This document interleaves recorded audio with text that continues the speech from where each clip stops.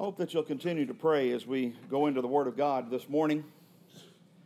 I have something a little unusual that's been on my mind for some of this week, and I pray that it is of the Lord, and if it's not, I hope I have the wisdom to step aside and we just return into worship and singing Him. But more and more, we find in society and in things we see on the internet and in commercials and in conversations, the misapplication of the Word of God. And as a matter of fact, we find many statements that people say, and they say, well, that's in the Bible. And it's actually not. Or it is in the Bible kind of like that, but it's really not the Word of God. And so this morning, I would like to take a few moments for just a handful of these. I'm not going to address all of them. It is a pretty long list of things that people say are in the Word of God and for various reasons try to justify some things. But as I was meditating on these various things I've got last night, some of you might recall several years ago there was a television commercial for the spaghetti sauce brand Prego. And somebody would say, are there peppers in it? He said, it's in there. And it's in there, it's in there. And that was the saying for Prego spaghetti sauce. Well, my topic for you this morning is it's not in there. These things are not in the Word of God. And if they are misapplied. And so some of these are a little bit lighter in nature and should be comforting to us to know the right reason. Some of these are much deeper, and how they're being applied actually deceives and hurts the people of God. But either one, whether it's something that's simple or something that's much deeper, if we are misapplying the Word of God, then we've got a drastic mistake. We don't want to be off just a little bit. We certainly don't want to add to the Word of God. There's warning in Revelation about that. And we don't want to take away from the Word of God. There's warning in Revelation about that. And so what we want is what's in the Word of God. And so with the Lord's help, I want to look at some of these statements that are pretty common out there in the world. I kind of chose the ones that are the most used or the most abused. Go ahead and be turning over to Philippians chapter 4. The first one that I want to look at this morning is everything in moderation. People say that's how you're supposed to live your life. Everything in moderation. Really? A little bit of crack cocaine's okay. We do realize that the problem that we're having with heroin and other things in the world today is what they're cutting this thing with is fentanyl. And if you took the tip of a pencil and put that much fentanyl on there, that's enough to kill a human being. Everything in moderation? No. Mainly, we know why that's there, is that's made as an excuse for doing whatever we want to do. But let's look at the Word of God and see what it actually says. And they say, well, it's in the Bible. Paul wrote it in Philippians. No, he didn't. Here's what he wrote. Philippians chapter 4, verse 5 says, let your moderation be known unto all men. The Lord is at hand. That doesn't sound anything like what is said all the time. Everything in moderation. By the way, that's more along the lines, Jonah can probably back me up on this. That's in Aristotle's Ethics. He had that idea of being moderate in all things, and it was actually a couple of Roman guys that said it. It never was in the church of the Lord Jesus Christ. So what does this mean? Let your moderation be known unto all men. The Lord is at hand. We really need to not leave off that last part, because that tells us what this is talking about. Moderation. Let your moderation be known to whom? All men, not just Christians. Moderation means patience, kindness, gentleness. This is telling us that even outside of the church, we should be kind and gentle and have a moderate personality toward everyone we meet. Why? Because the Lord is at hand. We are representing the Lord Jesus Christ. And we need to act like it all the time. We shouldn't have a behavior for church and a behavior outside of church. That's exactly the opposite of everything in moderation, isn't it? And so that's one of the simple ones that we look at here. But if we are to let our moderation be known unto all men, that means we are to live a life that we don't react differently in different situations depending upon who the people are that are around us. Because the Lord's at hand with us here in church. He's at hand with us out there in the world. If our religion does not extend beyond those doors right there, then we really have nothing. This is the place where we come and learn what we're supposed to do out there. I've always thought of church this way, and I don't mean this in a light manner. Church is the pep rally for the war. This is where we come to get our marching orders. This is where we come to get encouragement. This is where we come to get fired up to go out there and to win the battle. If the battle's in here, then we're losing.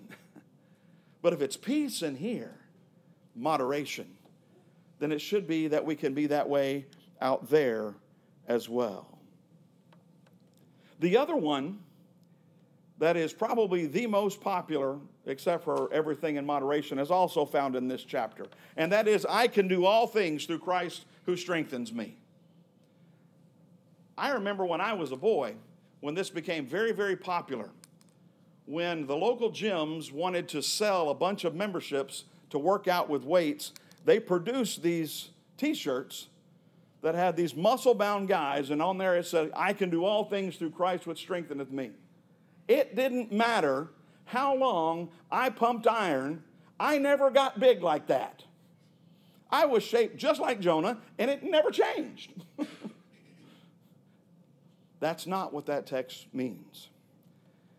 If that text means what they were promoting at that time, which they would have, the first school that I taught in, they actually had one of these guys come in to try to motivate students to follow the Lord. And so he took pieces of rebar and was bending them into circles. And he's a big fella. And I got a hold of one of those. The secret is how long the piece of rebar was. Because it's pretty difficult to bend rebar, but if a week-old choir director like me can unbend it, it's a pretty long piece of rebar. It's a deceptive tool. Because if it's true that we can truly do all things through Christ, if we just ask Christ for it, then we'd all be rich, wouldn't we?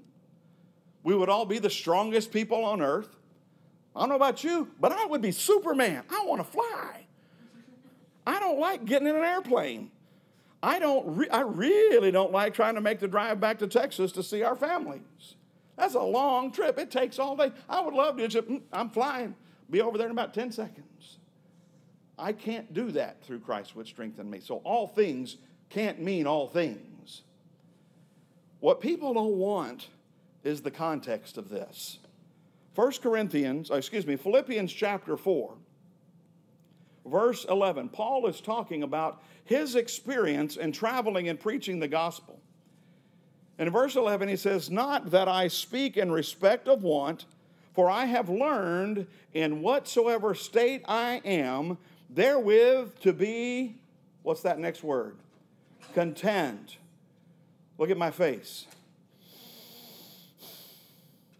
That's not content. That's tolerating. Somewhat. Content, Paul is saying, is a state of peace, the moderation that he just spoke of before. He says, I know both how to be abased, that's very low, and I know how to abound, that's very high. He says, I know how to be the servant, I know how to be the leader. I know how to be the one that nobody knows, I know how to be the one that everybody knows. Everywhere and in all things I am instructed both to be full and to be hungry, both to abound and to suffer need. Paul says, I am instructed in these things. What does that mean? That our circumstances of life do not necessarily show whether God is blessing us or not. If our personal material wealth is the signal of the blessing of God in our lives, then the Apostle Paul was the least blessed. Would anybody agree with that statement? No.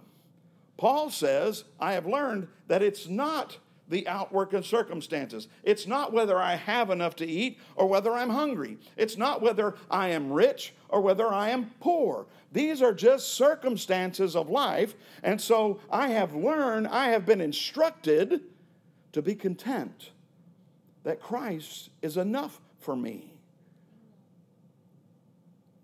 Boy, that's a lesson that takes a long time for a lot of people to learn, and it's something that pops back in our minds even as we get older, isn't it, Brother Jeff? I think if I just get this, then everything will be okay. Really? Whether we have it or not, we should have contentment in our lives. People say, well, Bryce, that's awfully hard to do. Yeah, it is. You know what? It's impossible to have that contentment if you try to do it alone. If you just say, I'm going to be content. Good luck with that. Now we have our text. Paul has said that I have learned, whatever state I am, to be content. I can be the most popular. I can be the one that everybody beats up. I can be the leader. I can be the follower. I can be rich. I can be poor. I can be hungry. I can be full. I can do all these things. I can do all things through Christ, which strengtheneth me. That's what he means. I can be content in every situation of life. We don't just need Christ for eternal salvation. We need Christ right now. We certainly need an assurance of our eternal salvation. But folks, you know where that's found? In contentment now. Because if we're not content now, then we might be a little worried about the future. But if we find contentment now, then we're resting assured that Christ finished the work. And that gives us that great hope and assurance. So let's, just in that one chapter, we get two grossly abused verses of Scripture. And both of them teach something that probably those that are promoting this other idea don't really want us to know. You know, we live in another dark ages. When I was a child, I thought the dark ages meant nobody had electricity. I was a child. It took me a few years to find out electricity wasn't invented until a long time after the dark ages. And then I thought, well, the dark ages meant that there was a plague. Well, there might have been. Then I thought the dark ages meant there was a lot of wars that were going on. Well, there were. But the reason in human history there was a time called the dark ages is because the word of God was hidden from the common people. They would not allow it to be translated into a language that they can read. So, Brother Bryce, we've got the Bible. Yeah, but we're in the dark ages of our own choice. We want memes. We want a single picture to tell us everything we need to know about God. Can I tell you something about that? If everything you need to know about God can fit on one little bitty thing, that's not a God worth worshiping. But John tells us that there's not enough ink of all the ocean. There's not enough space of all the heavens to write the glories of Jesus Christ, our Savior. We need the Word of God. And so we need to take, and I've taught y'all this before, and I believe this myself. Everything that we hear out there, especially those things claiming to be Christianity or claiming to be from the Word of God, we need to put them on trial. We need to go find them in the Bible, which means we've got to read the things around it. Read the whole epistle. Philippians is not that long. Read Paul's whole point in it. And so, Brother Bryce, sometimes it's a little difficult to understand. I don't disagree. That's what a pastor's for. And if I don't know the answer, and you've asked me, I guarantee you I'm going to say, I don't know, but let's try to find out. That's what this place is for, is to explore these things and find the truth of who God is. I'm going to move along. Turn with me over to 1 Timothy chapter 6. Y'all know what I'm going to do on this one. Money is the root of all evil. Money is the root of all evil. Okay, let's don't read this text yet. Y'all know where I'm going. It's 1 Timothy 6:10. Don't read it yet. Let's just go with the rest of the Bible before we even see what Paul says here. If money is the root of all evil, then we've got to throw out commandment number 8, thou shalt not steal. Because thou shalt not steal, God is saying it's okay to own things. The reason that I'm mentioning this one, and I know this one sounds like a joke, but my children's generation has this communist and socialist idea that ownership of property is immoral. Folks, God decides what is right and what is wrong, and if in the Big Ten there is thou shalt not steal at number 8 and thou shalt not covet at number 10, God is saying people own things and I ain't got a problem with it. All right? You cannot be a Christian and promote the idea of that you can't have personal property. So we got the 10 Commandments. Anybody ever read Deuteronomy? How about Leviticus? Do you know how many statements are in those two books? I don't know.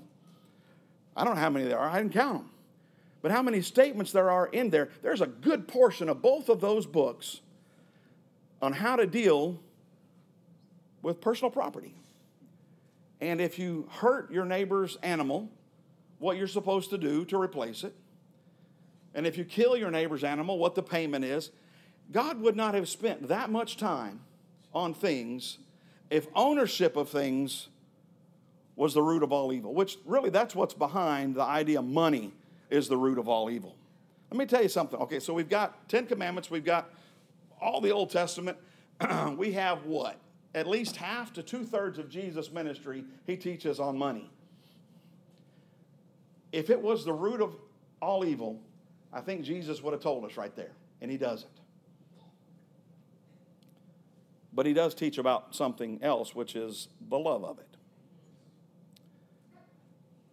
So what we have here, 1 Timothy chapter 6, verse 10, for the love of money is the root of all evil. You find any good detective out there that's checking a crime, they're going to say, follow the money. Most of the junk that we're looking at in Washington today and in Atlanta today in politics, if they would just follow the money for real, then about 9 out of every 10 congressmen would be in jail. I think almost every senator would. And I'm pretty sure half the presidents that we've had for the past 50 years would be in jail as well. Because the love of money, they followed a lot of evil things. But notice the whole context. For the love of money is the root of all evil, which while some coveted after, they have erred from the faith and pierced themselves through with many sorrows. So people's answer is, well, just get money out of your life. You better be content with being hungry. Because you got to have something in order to buy food. I'll grow my own. You got to get it started. And you got to have money to get it started. The idea that in order to not love money, that we take it completely out of our lives is impossible. What Paul is teaching us is the same thing that Jesus said, and that is you cannot love God and mammon. You cannot have two gods in your life. And I want you to notice that Jesus said cannot. He didn't say it was difficult. He said you can't do it. So what's he saying? If we think that we're holding God in one hand and the love of worldly things in the other, Jesus himself says you've let go of God's hand. You cannot do it. Paul tells Timothy the result of it. They have erred from the faith, and they have pierced themselves through with many sorrows. Well, what does that look like? Well, what does it look like when you let go of God's hand and you try it alone? That's what he's talking about. Paul also says to the Thessalonians, a man that doesn't work shouldn't eat. Okay? Everybody memorize that. Because of where our country is going, people that don't work should not eat. I'm not talking about people that cannot work. I know some folks that are physically disabled. Y'all know some folks that are physically disabled, so they couldn't do a job like construction. But they're working on computers. They found things to do to provide for themselves as best they can. Most of the time is it's people are just lazy, and they want people to take care of them. Whereas they have forgotten the Word of God. God made everything except man. Everything else was made. And He looked at it and it was good. But then God says, there's nobody to tend the garden. So He made man to work. Now, after Adam's transgression, it got downright hard. But man was not created to sit and take a handout from somebody else. Man was created to work. Man was not created to worship a career, though. That's the love of money. When it consumes us and we spend more time with our work than we do with the Lord and with His Word and with our families, then we need to get that worked out. That might mean that we don't become the CEO of the corporation. You know what? That's all right. You know why? Because we can be content not being the CEO. Anybody ever got close to some of those fellows that run the big businesses and that claim to be Christian, but they're the most nervous and unsettled people you've ever met in your life? Now, there's some wicked folks that run some things, and they might be perfectly happy ignoring all that, but I cannot see how a born-again child of God whose spirit is in him that longs for the Word of God is not vexing his very soul like righteous Lot when he's away from the Lord and His people. So the love of money is the root of all evil. Jesus taught that plainly. This one's a bit more serious. Everything happens for a reason. Be very, very careful in treading this ground. Let me start off by saying that yes, sometimes God is working and we don't know it. And sometimes God is not working and we say He is. That's very, very dangerous ground.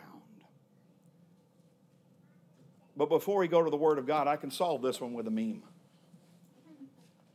Saw it just the other day. Everything happens for a reason. Yes. Sometimes the reason is you're stupid and make bad decisions. Most of the time, the bad things that happen to us are for that reason, aren't they? We have made a bad decision. By the way, that's Bryce Lawrence's translation of James. James says that man is led away of his own lusts and sins. It's our decisions. Contemporary Christianity, there is a movement that sounds a lot like grace. And there are groups that will teach election, predestination, very close to the way we teach it out of the Bible. But there is a strain in there that starts trying to point out everything that God is doing and that they have the authority to say how God is working. And they will say that even the sin in our lives, God is working it out for some good. God is not the author of sin. God does not use sin. There are two contemporary Christian songs that are on the airwaves. One of them misquotes Isaiah chapter 61, if you'll turn over there. This one really upsets me. Isaiah 61 is the prophecy of Jesus standing in the temple and standing in the synagogue and stating, I'm here. The Messiah is here. The Spirit of the Lord God is upon me. Whoa. Because the Lord hath anointed me to preach good tidings unto the meek. He hath sent me to bind up the brokenhearted, to proclaim liberty to the captives, and the opening of the prison to them that are bound. Notice the dichotomy that Isaiah is putting here. He's saying there's a bad condition, and God is taking you out of that bad condition. There is something evil, and God is putting good. He doesn't use the prison. He releases you from the prison. He doesn't use the binding. He breaks the binding. He doesn't use the brokenhearted. He proclaims liberty to the brokenhearted. You see the opposite? Not the using of things. The opposite is what Jesus came to do. To proclaim the acceptable year of the Lord and the day of vengeance of our God, to comfort all that mourn, to appoint unto them that mourn in Zion, to give unto them beauty for ashes, the oil of joy for mourning, the garment of praise for the spirit of heaviness, that they might be called trees of righteousness, the planting of the Lord, that he might be glorified. The end thing here is glorifying God in Christ Jesus. That's the point of this passage. There's a contemporary Christian song out there that says, they quote this, and they make it first person God speaking, I'm making beauty with these ashes. That ain't in there. That's not what it says. He says, I give unto them beauty for ashes. I am taking away the destruction and the filth and the shame, and I'm making you brand new in Christ. There is nothing about our old nature that God needs in order to make us glorious in Christ.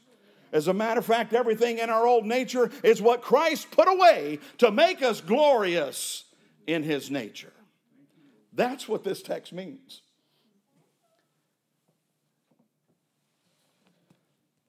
That's what this text means. Now, does God sometimes overrule the actions of men? Yes, but that's not what this text is teaching. This text is teaching this is the condition of man without God. But when Christ comes on the scene, the worst is taken away and the new is put there. It's not that the worst is modified. It's that the worst is taken away. The oil of joy for mourning, the oil of gladness poured upon their heads. Okay, this is symbolic of something that they did in the Old Testament about God's anointing his children and blessing them with his presence. The oil of gladness poured upon their heads. If God used our tears in order to bring that joy into our lives, then when this is taught, there would be a collection of tears, it's mingled with the oil, and then placed on your head. That's not what happens. We cry. He wipes away tears and pours the oil of gladness on us. You see that? Let's not say, well, God will make something good out of my sin. Folks, you're treading on some dangerous ground. Well, so, Brother Bryce, all things work together. That means everything that I do works together for good. Really? Turn with me over to that one, Romans chapter 8.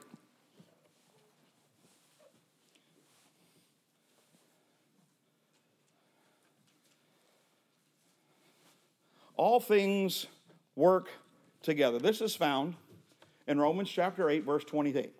And we know that all things work together for good to them that love God, to them who are the called according to his purpose. This is used in conjunction with Isaiah 61 to say that everything that happens for a reason, and God uses it for his ultimate glory. Jonah's been teaching us out of the book of Daniel.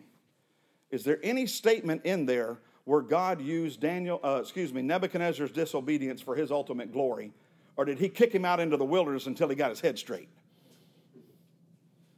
That would have been a perfect place to show us God using evil to bring good, wouldn't it? But he didn't do it. All things work together. I don't speak Greek, but this one I can understand. The phrase work together comes from a single Greek word. You're gonna recognize the English word out of this very quick. Synergo. Anybody ever heard of synergy? When you work together with somebody to produce something more. In synergy, that means you both have a common goal. You're doing your part of the work, another person's doing their part of the work, and you get to the goal. That's working together. Now, let's talk about our sin. What about your sin or mine glorifies God? What part of it? None of it. And so if the goal is here and we're sinning, we're going this way. We're moving away from the glory of God when we sin. What has Christ done that doesn't glorify God? Nothing. So Christ is moving toward God. We're doing what? Moving away from God. Does that sound like we're working together? Let me make it a little bit easier to understand. The other day at work, we had to pick up a gravestone. Weighed about 280 pounds. One of the heaviest things I ever picked up in my life. Me and the fellow that were picking it up, I grabbed one side and he grabbed the other. And we lifted it. Why? Because both of us were trying to get it in the back of a pickup. Now, if I had picked up my side and he had grabbed his side and pushed down, were we working together or were we working against one another? Words mean something, don't they? In working together, it is toward the same goal. Our sin never works toward the glory of God.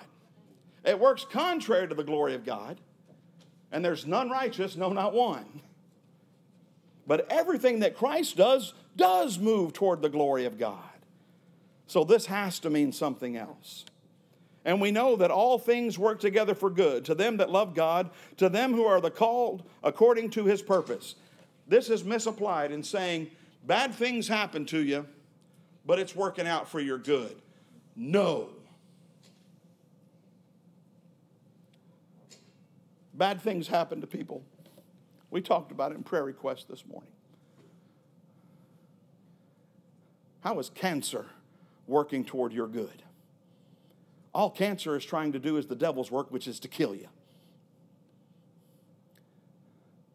But Jesus Christ died so that the body wouldn't stay dead. One is working to take you away from the Lord in life. The other's working toward the Lord. Murder, rape, you name it. All of these foolish ideas that it's all going to turn out good in the end.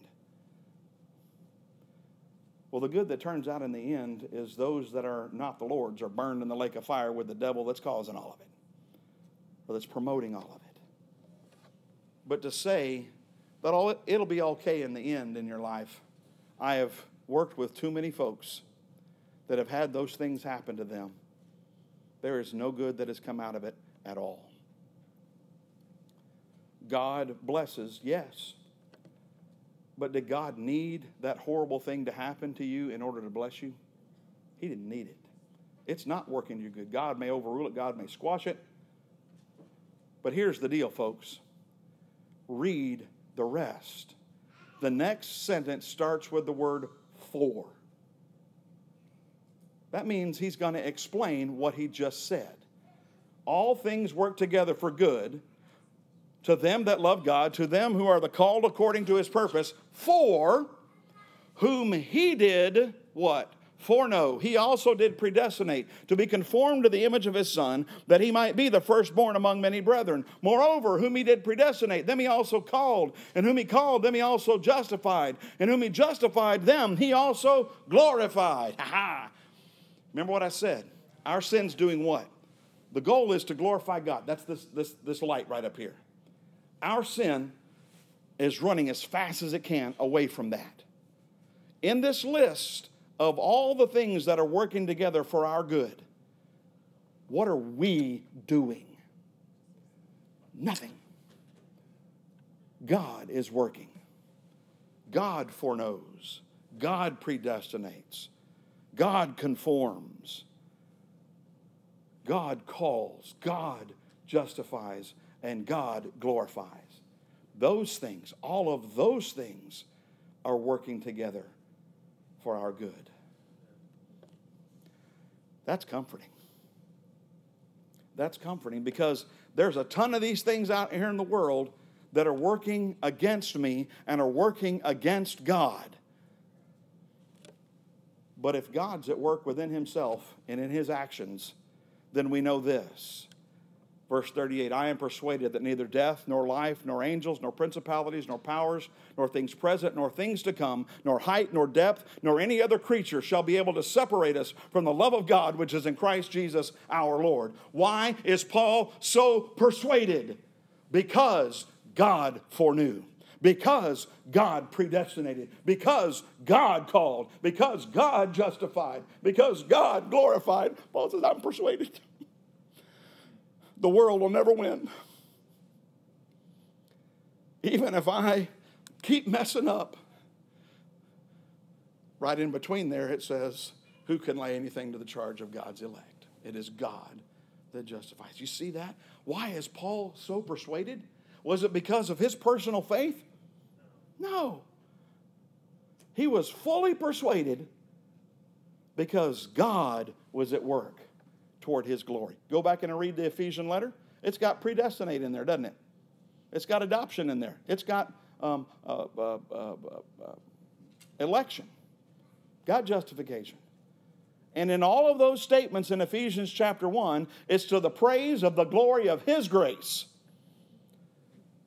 Not us working with him, but him working alone to save those that were working away from him.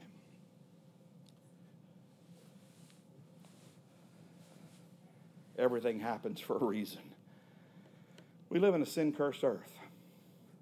But I hope what I've tried to show you just the past few moments will show you that nothing that happens out here in this world can thwart what God has said is going to happen.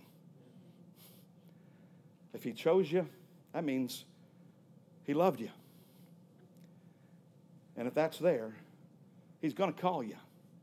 And if he's called you, he's going to justify you. And if he's justified you, he's going to glorify you. Nothing can separate us from that love. I like how Brother Marty put it at Moriah last Saturday night. We make the statement, once saved, always saved. He said, here's a better one. Once loved, always loved. I like that. How about God won't give you more than you can handle? That's perhaps the biggest lie that I've ever heard. And oh, by the way, if somebody is going through sore distress and they don't know what to do, and you tell them God's not going to give you more than you can handle, all you did was pour oil onto the fire. You didn't help them at all. That's not in there. Not anywhere close. The closest thing that I could possibly find is 1 Corinthians chapter 10. Turn with me over there.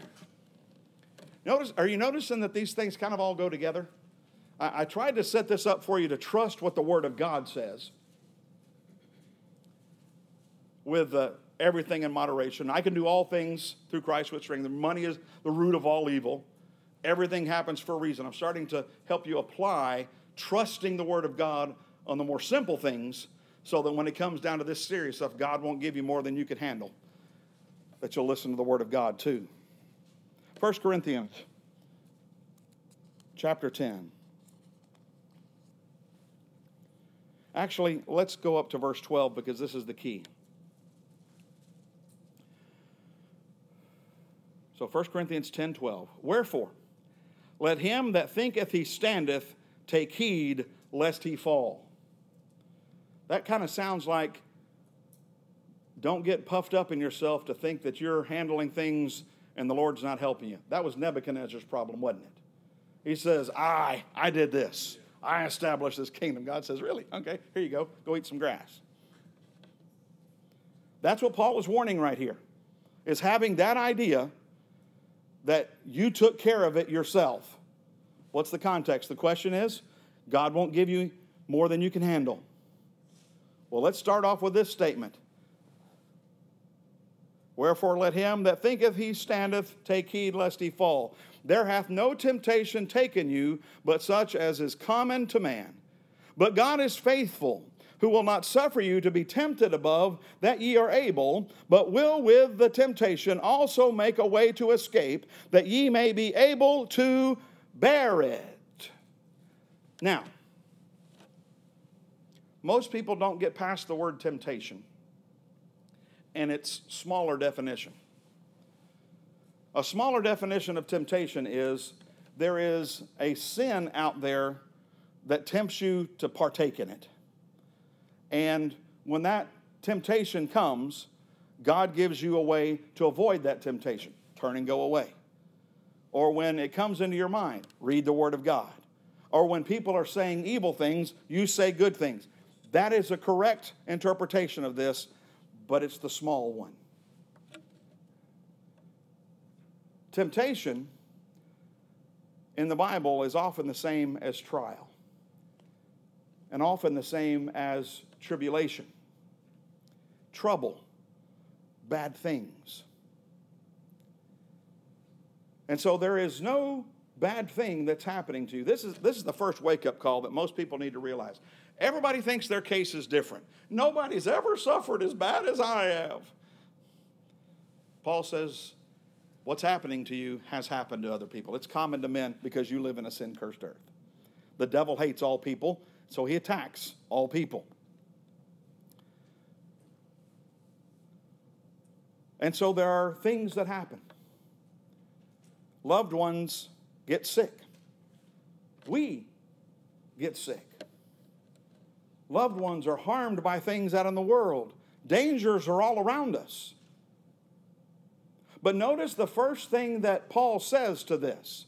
He says, first of all, if you think you're standing on your own, you're going to fall. That's really what's talking about in that previous verse. And so when trouble comes, big definition of trouble, anything that's bad out in this world, notice the next phrase, but God is faithful. He said, if you think you're standing alone, you're not trusting God. When trouble comes, you're going to fall under it. It's going to tear you up. You're going to give in to that sin, or you're going to become miserable and without hope. But if you remember that God is faithful, and he will not suffer you to be tempted above that which ye are able to what? Turn and flee? Sometimes we can, yes. But what if it has come upon us and the doctors can't help? He make a way for us to escape. Mean we can escape the cancer? No. But we can escape the spiritual damage that happens when we give up hope. Because notice what he says. That ye may be able to what? Get out of it? No, he says bear it. That's the key word, folks. There are some things that are going to come upon us in our lives that are not going to go away. And we have a choice. We can be arrogant and say, I'm going to take care of this, and we're going to fall. We're going to move into despair. We're going to lose hope. But if we remember that God is faithful, and Jesus himself said, Lo, I am with you always, even unto the end of the earth. The way of escape is God. God's not going to suffer things to come into your life bigger than him. But folks, if we forget about him, then it's a burden we cannot bear, and we will fall. We will give in. We will suffer. But if we're trusting in him, well, okay. Bible's not going to teach a principle without example. Job. God said Job's righteous more than any other man. Job had illness come upon him. And through that trial, was he escaping it? The boils were still there. Children were still dead. But he did not speak against God, nor sin with his tongue. Didn't do everything exactly right. We know that because when God came down and did visit him, he was righteous in his own eyes. Shadrach, Meshach, and Abednego. They didn't know if they were going to be delivered. They said, God is able to deliver us from this fire, but we don't know if he's going to do it. But we know he's going to deliver us from you. They were bearing it. They were free of the fear and the anguish and the spiritual side of the battle, because that's the key. Because remember, don't forget this.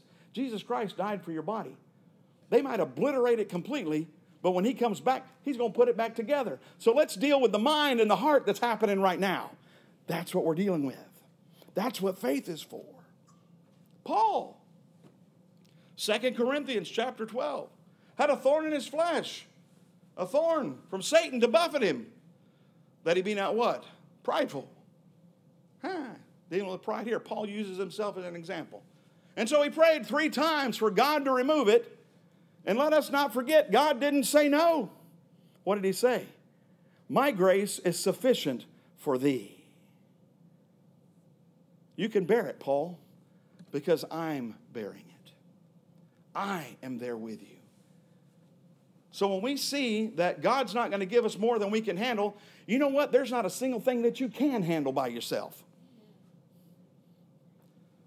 But there is nothing in this world that God can't handle. And so if those things come in our lives and we turn to the Lord, he helps us to bear it. That's the key. Because if we live our lives thinking God's not going to let something come into my life that I can't handle, you're actually going to be running around almost like Chicken Little, afraid of what's around the corner. But if you're trusting the Lord, then it doesn't matter what's around the corner, because you know the Lord's with you and you're with the Lord. That's something you can rest on, isn't it? The last one we'll close out with, and this one y'all can probably fill in as many verses as I have on my mind. God helps those who help themselves.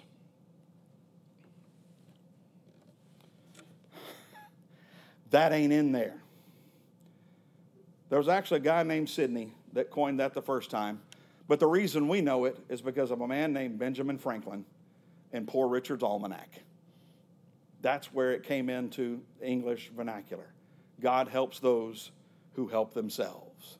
Sounds like a good slogan for a commercial, doesn't it?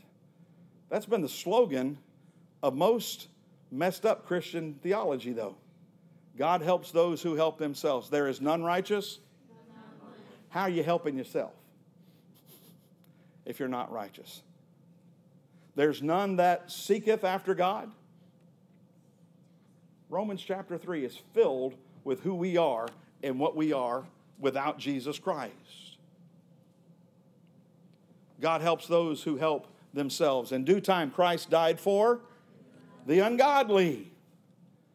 If we're ungodly, how are we helping ourselves? Now, there is a statement in James that says, draw nigh unto God and he'll draw nigh unto thee. But that ain't talking about your eternal salvation. That's talking about a disobedient child of God who has turned away from the Lord, that when he turns back, it's just like the parable of the prodigal son. The father's been looking for you all along. Or let me rephrase that. Looking at you all along. Ephesians chapter 2. Let's close this out. Y'all know why I got here. I hope y'all see the point of what I was trying to do this morning. I want you to trust in the Word of God on the little things. And if you trust it on the little things, then when the big problems of life come up, which salvation, that's one of them, you'll trust him. Ephesians chapter 2 begins this way, and you hath he quickened who were dead in trespasses and sins. Dead. That means no life. Dead does not mean a little spark of life and we fan the flame. Dead means dead. In our nature that we inherited from Adam, if God does not act upon us, we remain dead in sins. Unable to move toward God. Go back to Romans chapter 3. There's none righteous. Y'all finish it. No, not one. This is everybody. Where in time past you walked according to the course of this world, according to the prince of the power of the air, the spirit that now worketh in the children of disobedience, among whom also we all had our conversation. Oh, Paul says it. We all had our conversation in times past in the lusts of our flesh, fulfilling the desires of the flesh and of the mind, and were by nature the children of wrath, even as other. Children of wrath meaning we deserve wrath. If you think you deserve salvation, you've got a lot of scriptures to deal with. That's one of them. In our nature, without God, we deserve his wrath. But God, one of the best phrases in the Bible. But God, who is rich in mercy, for his great love wherewith he loved us. Remember, the glory of God's right up here. Those first 3 verses, he's describing us going in the exact opposite direction. And then, but God, who is rich in mercy, for his great love wherewith he wooed us. He tried to help us. No, he just loved us. Even when we were dead in sins, hath quickened us together with Christ. By grace ye are saved. Who's working there? It's God. It's God. So rather than God helps those who help themselves, God helps those who can't help themselves. That's why it's called grace. That's why it's called mercy. If you could do it, it's not grace. If you deserve it, it's not mercy. Let's give God all the glory. There's about 20 or 30 more that y'all could probably think of. Strange things that we say, and sometimes we think it's in the Bible. Let's check. Let's make sure. And if it is in the Bible, let's make sure we're using it the right way. Because just quoting the scripture is not good enough. Because that's what the devil did. Every time he tempts with the word of God, misapplying it, taking it out of context, trying to thwart this glory of God. Let's don't act like him. Let's live our lives in that kind of peace that the same God that says, act like Christ all the time, let your moderation be known to all men. That same God says, for by grace are you saved through faith. And that not of yourselves, it is the gift of God, not of works, lest any man should boast. For we are his workmanship, created in Christ Jesus unto good works. You couldn't do anything good. You couldn't think anything good until you were created again. Let's give God all the glory for all things, especially our salvation that's found in Christ and in Christ alone. May the Lord bless you all is my prayer.